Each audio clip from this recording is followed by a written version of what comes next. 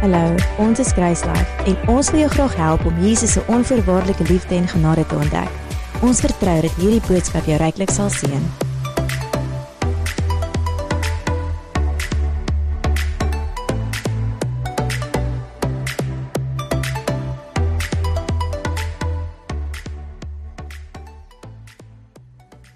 Ons besig met 'n reeks oor vir ons en verander, en my hart met die reeks is dat ons werklik besef wat Jesus vir ons gedoen het in ons verhouding met God, dat ons, elkeen van ons 'n amazing verhouding met die Here kan hê, maar dat die verhouding wat Jesus vir ons gebring het, dit nie net vir ons is nie.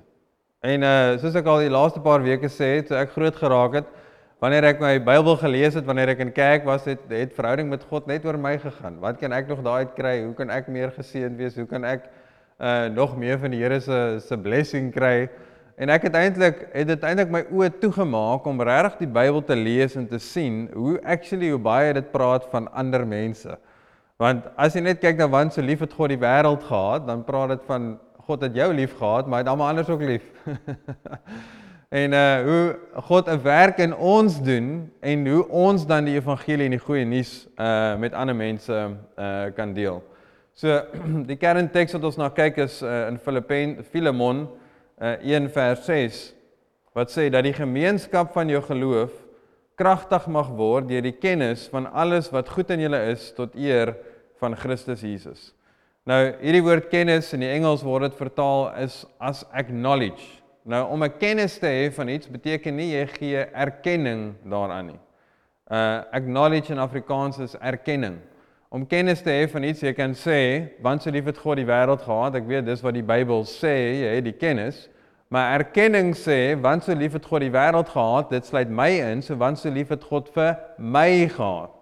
En dis wat hierdie vers sê, wanneer ons erkenning gee vir dit wat goed in ons is, toe jy wedergebore geraak het, het God jou nuut geskep, jy het sy heiligheid, sy geregtigheid geraak, wanneer jy gaan erkenning gee van dit wat goed in jou is, dan gaan dit jou geloof kragtig maak. En ons wil partykeer, ons geloof kragtig hê, en dis alwaar ons dink, hoe kan ek my geloof kragtig hê, en ek gaan nou harder bid, as ek harder bid, dan gaan my geloof kragtig wees. Of as ek iets, jy dink aan net halfnatuurlike goed om jou geloof kragtig te kry. Maar wat hierdie sê, is wanneer ons erkenning gee van dit wat goed in ons is, dan is dit wanneer dit ons geloof aktiveer. So, dan is dit eintlik die vraag, waaraan gee jy erkenning? Waaraan gee jy erkenning? En ons almal gee erkenning aan iets. Ons kan nie kies of ons erkenning gaan gee nie, want ons almal gee erkenning. Ons gee dalk erkenning om te sê, ek is nie goed genoeg nie, of God is nie regtig lief vir my nie, of ek is nie so goed soos daai persoon nie, en ons gee erkenning aan iets, maar ons moet kies waaraan ons erkenning gee. En as jy net dit kan aanskakel in jou gedagtes hierdie week, en die laaste paar weke wat ons daaroor gesels het, dit het my baie gebless om te dink, waaraan gee ek erkenning? Partykeer dan vind ek myself, dat ek vir 5 minute aan iets gedink, sonder dat my gedagtes net gedrift, en as ek so kom dink ek aan dit, hoekom gee ek erkenning aan dit? Dan bring ek dit weer my gedagtes terug en sê, ek moet erkenning gee van dit wat goed in my is. Ek moet nie erkenning gee van, hoekom wil hierdie nie uitwerk nie, hoekom sien ek die resultate in hierdie area nie. Want dan gee ek erkenning heeltyd aan die negatiewe. So waaraan gee jy erkenning, en wanneer jy besef waaraan jy erkenning gee, dan moet jy dink, wat is dit wat ek eintlik aan erkenning moet gee? En daaraan, jy kan verder gaan Google oor Christus in ons, en wat beteken dit dat Christus in ons leef, en wat se werk het hy in ons kom doen, as jy nou baie verse soek. En dit is dan waar ons fokus moet sit, van Christus in ons, en erkenning gee daaraan. En wat ek vandag spesifiek oor wil gesels, is hoe die liefde van God jou antwoord is tot kragtige geloof. Hoe geloof is eintlik 'n vrug. Geloof is 'n byproduk van jy wat verstaan hoe lief die Here jou het. In Galasiërs 5 vers 6 sê, want in Christus Jesus het nog die besnydenis, nog die onbesnedenheid enige krag, maar die geloof wat deur die liefde werk. Maar die geloof wat deur wat werk? Deur liefde. So, wanneer jy God se liefde vir jou verstaan, dan gaan jy erkenning kan gee daaraan, en dit is wat jou geloof gaan aktiveer. Wanneer jy besef hoe lief die Here jou het, en dis iets wat, daar sekere goed in ons lewe waant ons met default. As ons nie weet in wat 'n situasie, hoe om hierdie situasie te hanteer nie, as ons nie weet wat om te bid nie, as ons nie weet waar ons onsself bevind nie, moet ons default en sê, ek gaan net fokus op die Here se liefde. Want wanneer ons fokus op sy liefde, dan is dit wat die geloof in ons gaan aktiveer. Wanneer jy besef hoe lief iemand jou het, dan kan jy hulle vertrou. Geloof, 'n ander woord vir geloof is vertroue. En ons almal vertrou sekere mense meer as ander mense. Dit is nou maar net so, ek kan mense noem wat in die regering is, ek kan name noem en dan gaan jy sê, ek sal hulle met niks vertrou nie. En dan kan ons mense noem wat naby aan ons is, en jy sal sê, ek kan hulle definitief meer vertrou. So, maar hoekom jy hulle meer vertrou, is omdat jy hulle goeie hart teenoor jou ken. Wanneer jy iemand se hart van liefde teenoor jou ken, dan is dit wanneer jy hulle meer kan vertrou. So wanneer ons God se hart van liefde verstaan, dan gaan ons meer kan vertrou en dit gaan meer ons geloof kragtig maak. En weer eens, ons geloof kragtig maak, nie net vir ons nie, sodat ek kan bid en meer voorsiening kan kry, sodat ek kan bid en die Here vir my meer werk, sodat ek meer vrede kan hê, dat ek meer gelukkig is, dat ek meer genees kan wees. Waarvoor is dit wat ons krag voor gekry het? Handelinge 1 vers 8 sê, maar julle sal krag ontvang wanneer die Heilige Gees oor julle kom, en julle sal my getuies wees in Jerusalem, sowel as in die hele Judea en Samaria tot aan die uiterste van die aarde. So waarvoor het ons hierdie geloof gekry? Waarvoor het ons hierdie krag gekry? Is om getuies te wees. So wanneer ons fokus op God se liefde, dan aktiveer dit ons geloof sodat ons die Here kan vertrou vir ons situasies, maar dit het ook 'n uitwaartse vloei teenoor ander mense. Want as jy God se liefde ontdek, God se liefde is nie iets wat net in jou kan bly nie. Dis 'n liefde wat as jy dit ontvang het, moet jy dit gee. Voordat ek werklik verstaan het wat God se liefde was, moes iemand my gedwing het om oor Jesus te praat. Nou moet mense my stil maak om oor Jesus te praat. Dit is presies die teenoorgestelde. In sekere situasies moet ek besef, hierdie is nie nou die plek en die tyd om oor Jesus te praat nie, dan moet ek my keer om iets te sê. Maar voordat ek dit regtig verstaan het, was ek soos, ek hoop het iemand vra vir my of ek 'n Christen is, want ek gaan nie weet wat om te sê nie. So wanneer jy werklik God se liefde ontdek, dan vloei dit oor, dit verander jou lewe en dit vloei oor dat jy nie maar kan as om vir ander mense dit te wil sê nie. Ek onthou, hierdie is ook nou nie die beste voorbeeld nie, maar ek was in Pick n Pay gewees in Stellenbosch, by Stellenbosch Square, en County Fair het die hoender verkeerd geprys, en 500 gram hoenderborsies was iets soos, ek dink dit was soos R12 of R15 of dit was iets soos so. En terwyl die ou dit uitpak, ek moes daai dag toevallig hoender koop, terwyl die ou dit uitpak, toe ek soos, die pryse is verkeerd, soos, die ding kan mos nie R15 kos, sê, ja meneer, hulle het dit verkeerd vir ons gestuur, so dit is ons dit moet verkoop. En toe ek die hoender, obviously het ek nou maar 4 pakke gevat, dit is 4 vir die prys van 1. Maar wat is dit wat binne in my opgewerk het? Ek is amper soos ek verby iemand stap in die winkel. Jy moet gaan kyk na die hoenderborsies. Jy moet gaan kyk daar vir die hoenderborsies. Dit is omdat iets wat goed teenoor my was, ek kon nie stil bly nie. Ek moes iets sê. Ek moes iets vir iemand anders sê. En dis dieselfde, wanneer jy werklik die Here se goedheid ontdek het, dan is dit iets wat moet uit, wat jy moet deel. Romeine 8 vers 37 sê, maar in al hierdie dinge is ons meer as oorwinnaars deur hom wat ons liefgehad het.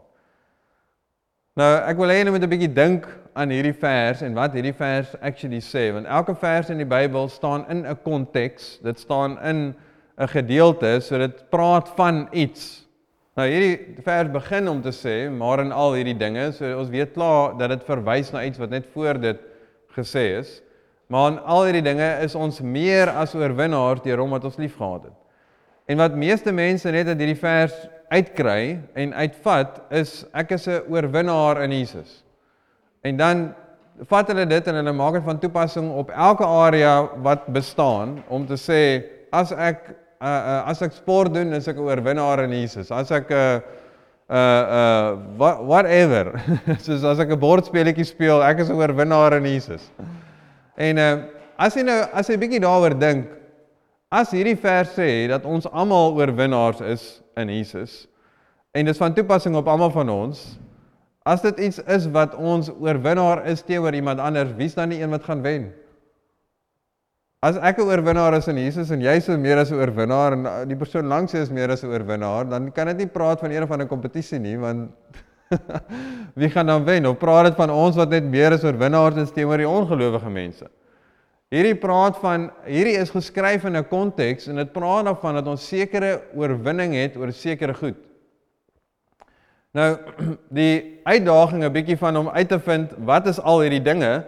In Romeine, as ons nou, obviously as jy lees, maar in al hierdie dinge is ons meer as oorwinnaars, moet ons nou lees wat voor dit gebeur.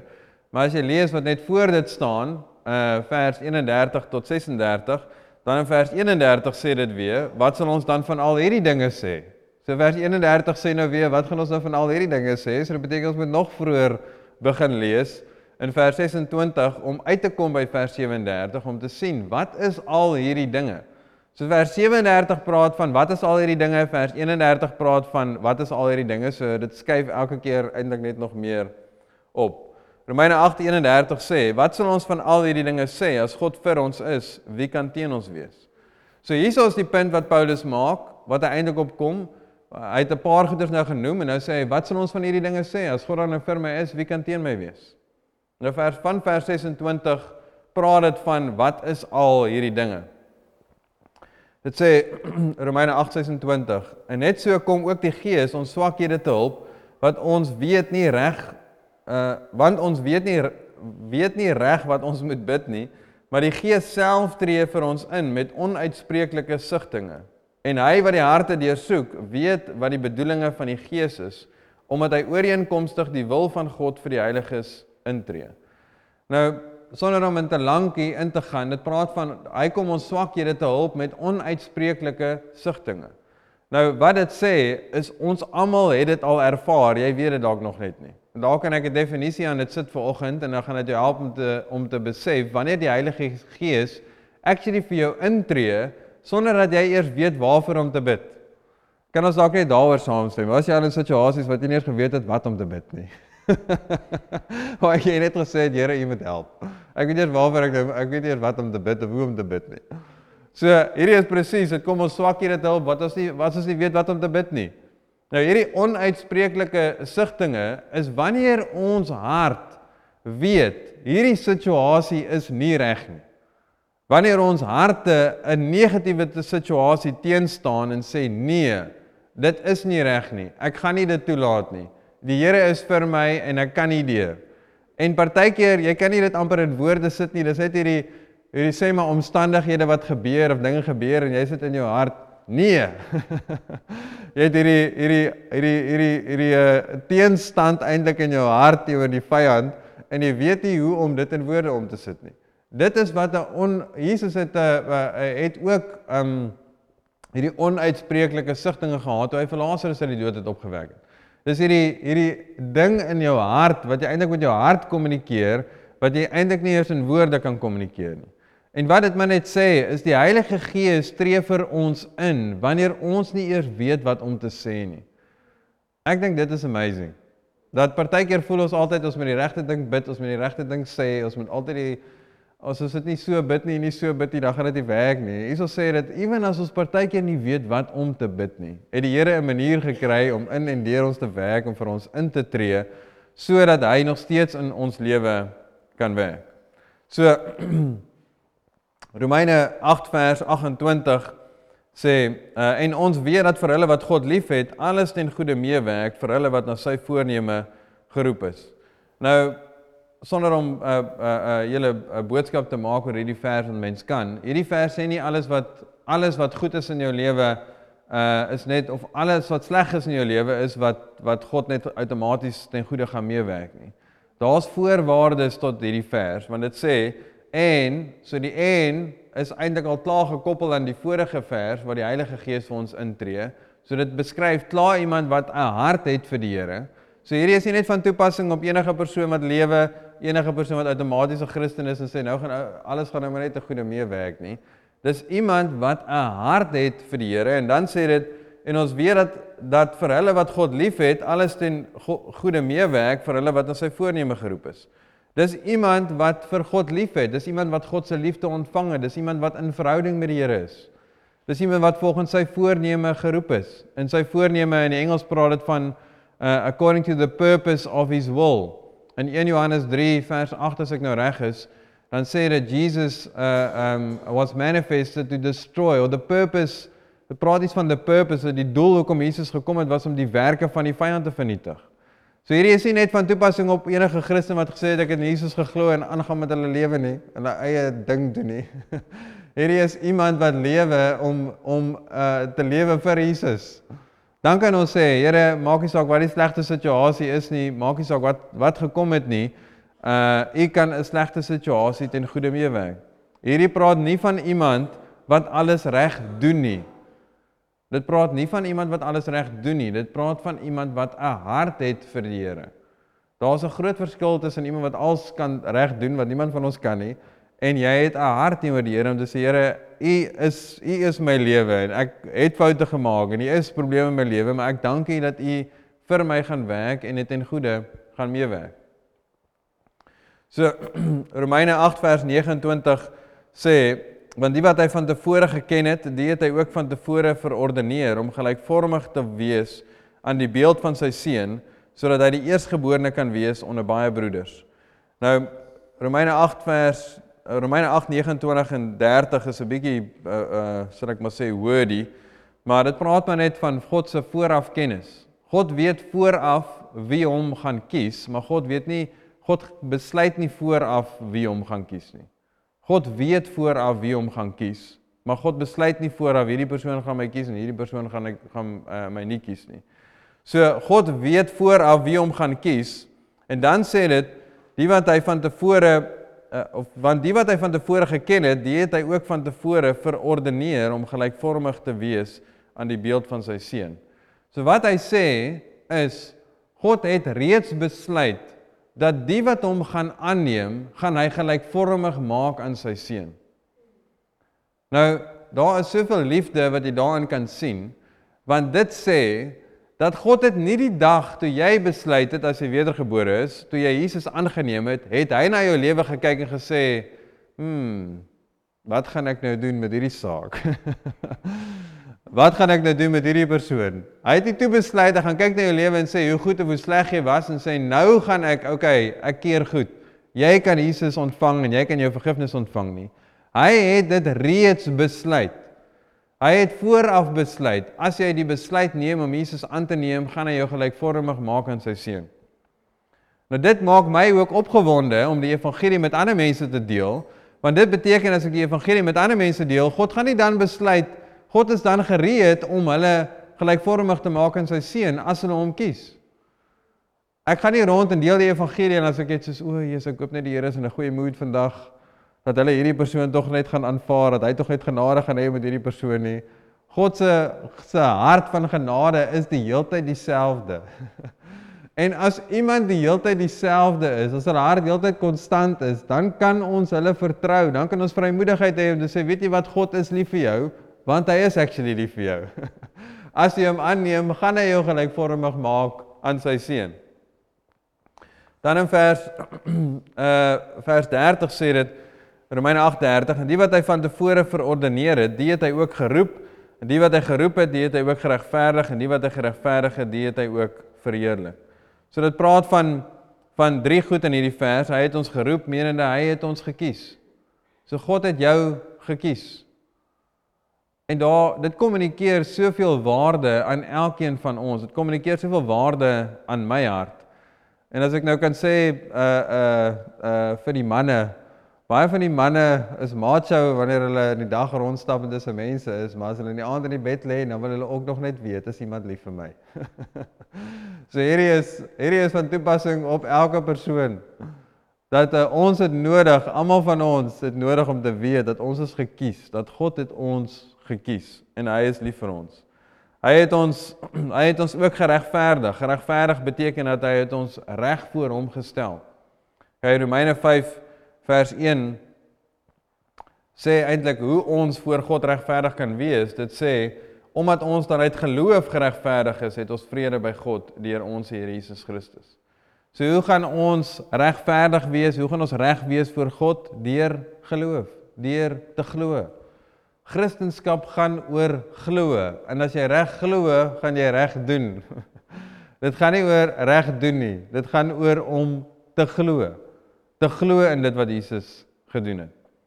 Romeine 1 vers 17 sê, want die geregtigheid praat van om reg te wees voor God, want die geregtigheid van God word daarin geopenbaar, uit geloof tot geloof, soos geskrywe is, maar die regverdige sal uit die geloof lewe. Dit sê, om reg te wees voor God, word so geopenbaar. Jy ontvang dit deur geloof, en jy hou dit deur geloof. Jy ontvang nie dit deur geloof, en dan werk jy daarvoor om dit te hou nie. Jy ontvang dit deur geloof, en dan hou jy dit deur geloof, want die regverdige sal deur die geloof lewe. Deur geloof. En as ons God se hart sien, dat hy daar is, wanneer iemand die besluit maak om hom aan te neem, maak hy onmiddellik regverdig voor hom. Hy wag nie dan om die besluit te neem om te kyk wat se toestand die persoon se lewe is nie.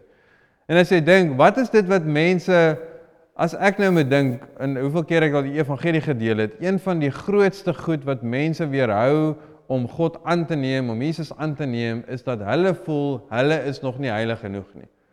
So hulle dink, die Here gaan nog eers na hulle lewe kyk en sê, nee, jy is nog nie reg nie. So ons moet gaan en vir mense gaan sê, die Here het klaar gesê, as jy hom aanneem, gaan hy jou gelykvormig maak in sy seun, hy gaan jou regverdig maak, hy gaan nie nog wag en dan besluit, jy moet nog eers heilig raak en jouself skoon kry nie. As die Here die een is wat ons skoon was, hoekom wil mense dan gaan bad voordat hulle na hom toe kom?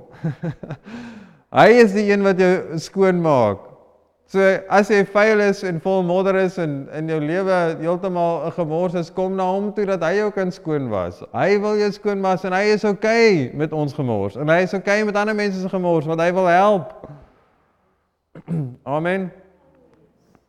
So Romeine 8 vers 31, ons is nou finally weer terug by Romeine 8:31, sê, wat sal ons dan van al hierdie dinge sê? As God vir ons is, wie kan teen ons wees? So wat is al hierdie dinge wat Paulus nou genoem het? Hy het gepraat oor die Heilige Gees wat in ons werk, hy het gepraat oor God wat alles ten goeie meewerk, hy het gepraat oor ons wat gelykvormig gemaak word aan sy seun, dat ons gekies is, dat ons regverdig is, dat ons heilig is, hy het ons verheerlik, hy het ons heilig gemaak. So, as ons dink aan al daai dinge, dan sê Paulus, as God vir ons is, wie kan teen ons wees? En dit is, wanneer ons dink aan daai waarhede, dan is dit wat ons die krag gaan gee om te besef, as God vir my is, wie kan teen my wees?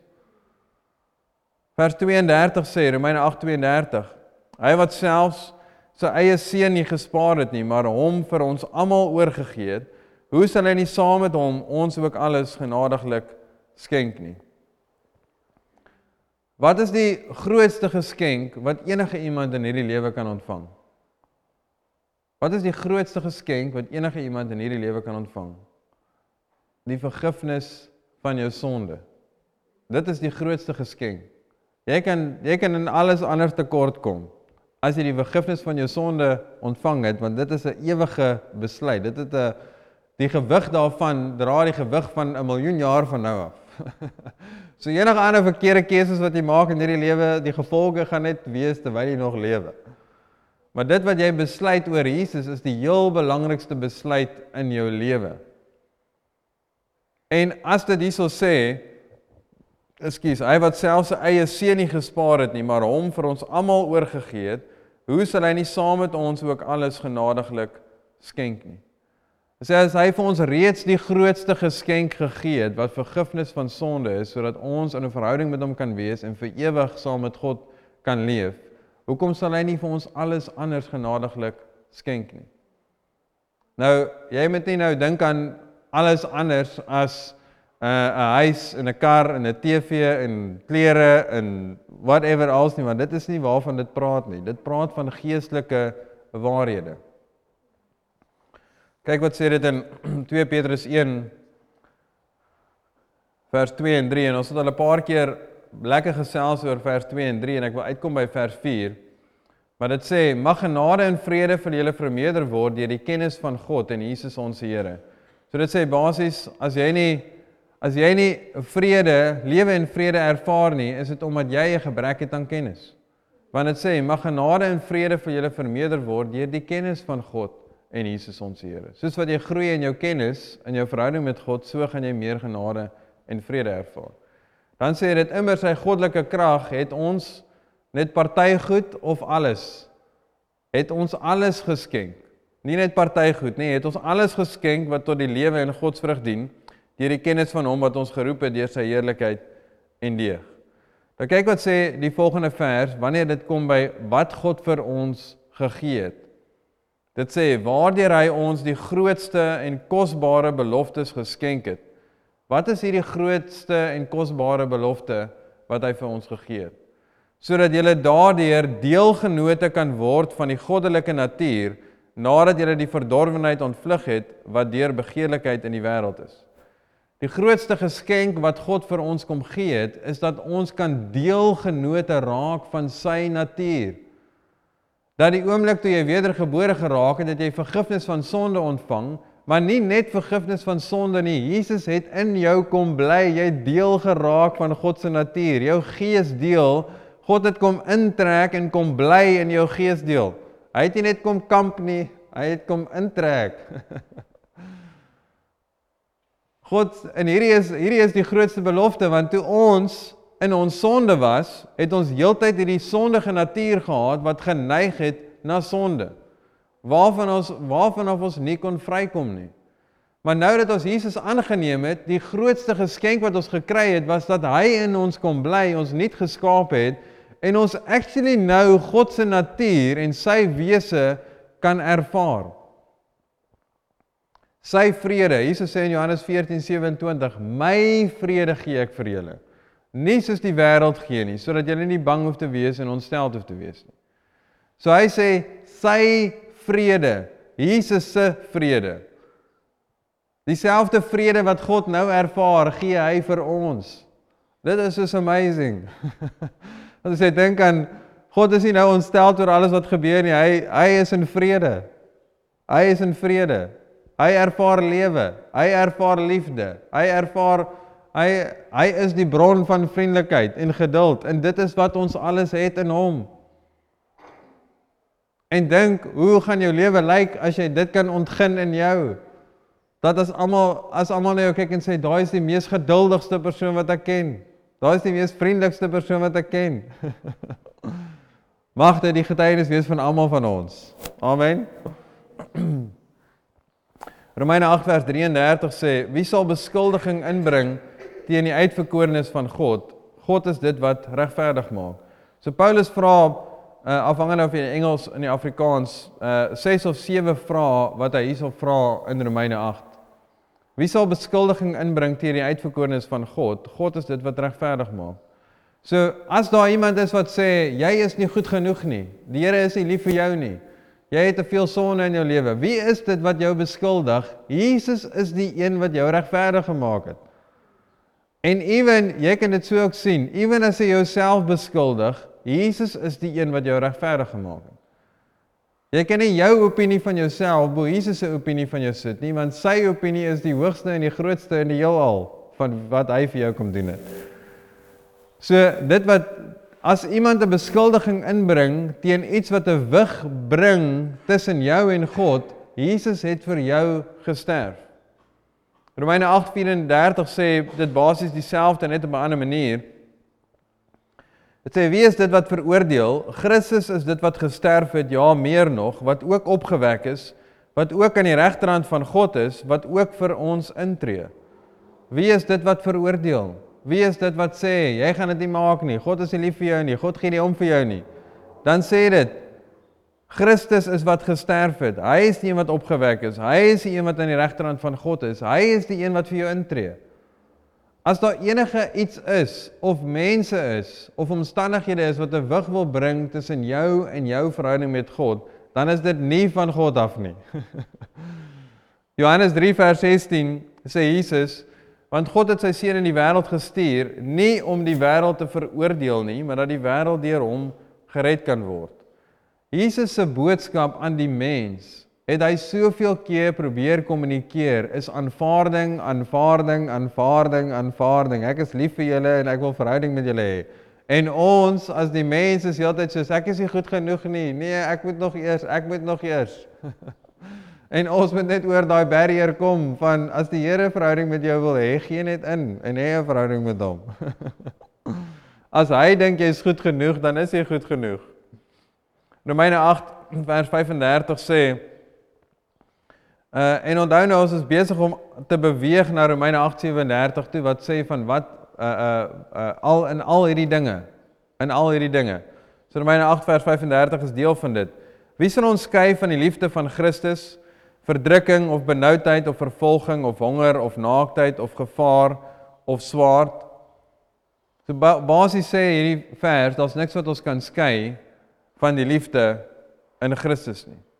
Maar nou is die vraag wat ek vir jou het, voel jy partykeer geskei wanneer daar verdrukking, benoudheid of vervolging of honger of naaktheid of gevaar of swaard is? Voel jy partykeer asof jy geskei is van God se liefde? En ek sê dit in baie liefde, dit is maar net wat jy voel, want Jesus sê, jy is nie geskei van sy liefde nie, al is dit wat jy voel. Die waarheid van wat God van jou dink, is 'n hoër autoriteit as dit wat ons voel. Ek voel ook partykeer dat God gee nie om vir my nie. Want my gevoel, my hart emosie is negatief. Maar dan weet ek, dis nie waar nie. Dis nie waar nie, ek gaan nie dit vat as 'n waarheid nie. Die vyand kom dalk met 'n versoeking en sê, weet jy wat, die Here gaan nie jou, luister nie na jou nie. Dan is ek so nee, dis dalk net wat ek voel, maar dan gaan ek na die woord toe en ek gaan lees die woord, want wanneer as my fokus verander, gaan my emosie verander. Dan gaan lees ek dieselfde verse wat ek met julle deel en ek gaan lees dit oor en oor. Ek gaan lees weer hierdie vers en ek sê, wie is die een wat beskuldiging teen my inbring? Jesus is die een wat vir my gesterf het. En dan verander dit my hart en as ek soos die Here is lief vir my, want die woord sê so. Of ek dit nou voel of nie, ek voel dit, maar as ek dit nie voel nie, dan beteken dit nie, dit is nie 'n waarheid nie. Ek kan nie kies wat die waarheid van die woord is nie, ek moet net die waarheid van die woord ontvang. So, wat Paulus sê, daar's geen eksterne omstandighede wat ons kan skei van God se liefde nie. En wat dit my hart so verminister, is om te sê, maak nie saak waar ek gaan nie, en maak nie saak wat ek doen nie, God is altyd lief vir my. Nou, moenie daarin sien dat jy, maak nie saak wat jy doen nie, jy kan maar net in sonde leef nie, God keer nie jou sonde goed nie, God se genade is die een wat jou reeds vry maak van sonde. Ek bedoel maar net, waar ook al ek gaan, waar ook al ek is, wat se lewensomstandighede ek ook al in is, wees dit verdrukking of benoudheid of swaard, God, daar is niks van dit wat my kan skei van God se liefde nie. Dan sê in vers Romeine 8:36 sê Paulus, soos geskrywe is, om U ontwil word ons die hele dag gedood, ons is gereken as slagskape. So wat hy maar net sê is, in sy lewe, soos wat hy die evangelie deel, is hy eintlik so goed as dood, want dis wat hy heeltyd doen, sy lewe is eintlik heeltyd in gevaar om die evangelie te deel. Dan sê dit in Romeine 8:37, maar in al hierdie dinge is ons meer as oorwinnaars deur hom wat ons liefgehad het. Wat is al hierdie dinge? Wat is al hierdie dinge wat dit van praat, maar in al hierdie dinge is ons meer as oorwinnaars deur hom wat ons liefgehad het. Dit praat nie hierso van sport nie. Dit praat nie hierso van as jy 'n bordspeletjie speel saam met iemand nie. Wat dit van praat is ons is meer as oorwinnaars wanneer dit kom by die aantuigings, wanneer dit kom by beskuldigings, wanneer dit kom by veroordeling, wanneer dit kom by verdrukking of benoudheid, vervolging, honger, swaard, naaktheid, gevaar, is ons meer as oorwinnaars in Christus. Want daar is niks van daai goed wat jou kan skei van God se liefde nie. Nou die volgende stelling wat Paulus maak, is 'n alles insluitende pakket, dat daar niks is wat Jesus se liefde kan stop om jou lief te hê nie. Hy sê in Romeine 8, vers 38 en 39 sê hy, want ek is verseker dat geen dood of lewe of engele of owerhede, magte of teenwoordige of toekomende dinge, of hoogte of diepte of enige ander skepsel ons sal kan skei van die liefde van God, wat daar in Christus Jesus ons Here is nie. As ek kyk na vers 38 wat sê, want ek is verseker dat geen dood. So as jy sterf, dan is jy by Jesus, so jy is nie geskei van sy liefde nie. As jy lewe, het hy jou lief. Dan praat dit van die engele, en geen dood of lewe of engele. Engele kan niks doen om jou af te sny van Jesus se liefde nie. Dan praat dit van die owerhede en die magte. Die owerhede en die magte is nie naaste my sterk genoeg om jou te weerhou van Jesus se liefde nie. Dan praat dit van die teenwoordige en die toekomende dinge. So jou huidige omstandighede en jou toekomende omstandighede kan nooit so erg wees of op 'n plek kom waar dit jou gaan skei van Jesus se liefde nie. Romeine 8:39 sê of hoogte of diepte.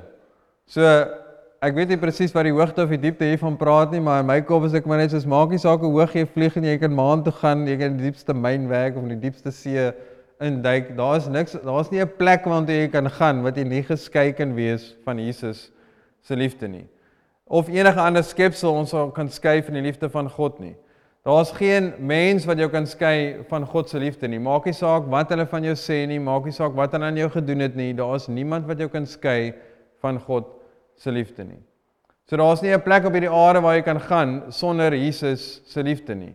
Daar's nie 'n lewenstoestand waarin jy jouself kan bevind wat Jesus se liefde van jou weggehou gaan word nie. En dink net vir 'n oomblik, is daar iemand in jou lewe wat nodig het om te hoor van hierdie tipe liefde? Is daar mense rondom jou wat jy in aanraking mee is, wat nie weet van hierdie tipe liefde nie? Wat voorwaardes koppel aan God se liefde? Wat sê, weet jy wat, die Here gaan eers lief wees vir my as, en wat voel asof hulle geskei is van God se liefde?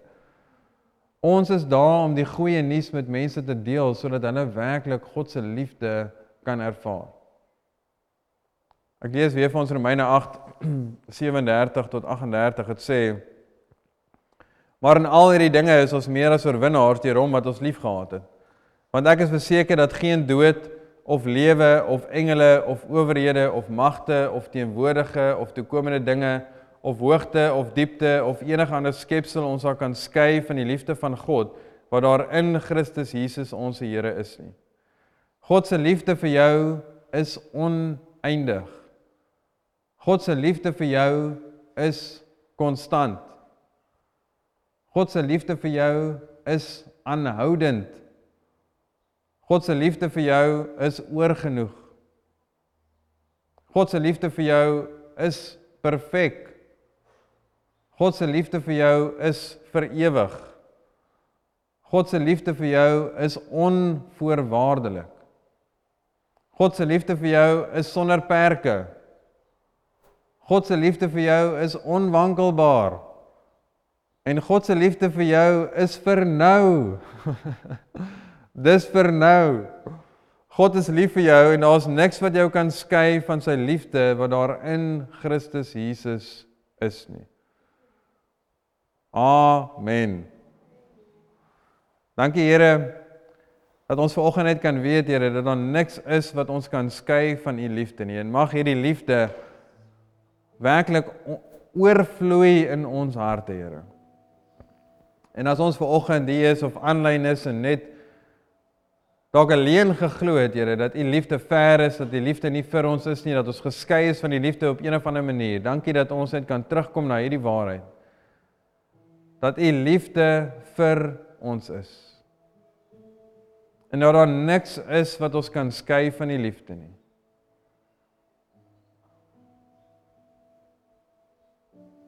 En ek voel net die Here wil ook iemand bemoedig, al bid jy vir sekere goed en sien die resultate nie, beteken dit nie dat God nie lief is vir jou nie. God se liefde is wat jou hart na smag. As jy hier is vanoggend en jy hardloop rond in jou lewe en jy is heeltyd in jou kop, dit is net oorweldigend besig, want jy kry net nie daai vrede nie. Die antwoord is Jesus se liefde vir jou. Hy het jou lief sonder voorwaardes. Hy staan reg om jou te help as jy gehelp wil wees. Dankie Here dat ons kan veilig voel in U liefde. Dat ons U kan vertrou en dat soos wat ons erkenning gee aan hierdie liefde, Here, so is dit outomaties net dat ons U kan vertrou. As ons net sien hoe niks ons van U liefde kan skei nie, Here, dan is net soos Here, as U dit alles vir ons gegee het, dan kan ons U net vertrou.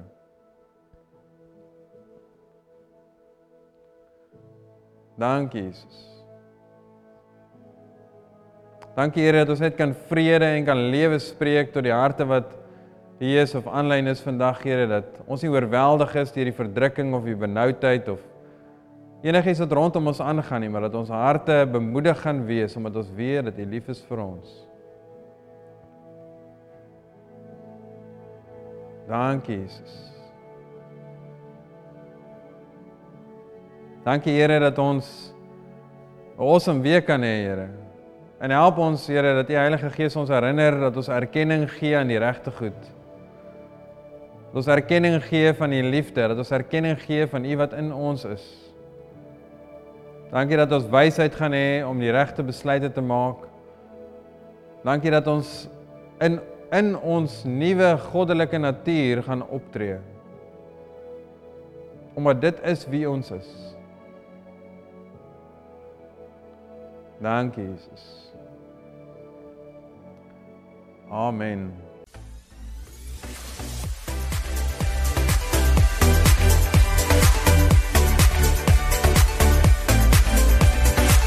Ons wil graag van jou hoor. Indien jy graag met iemand wil praat of saam met iemand wil bid, kontak ons gerus by 021 8800 168 of e-pos ons by info@gracelife.co. Indien jy materiaal wil bestel of meer oor ons wil uitvind, besoek gerus ons webwerf.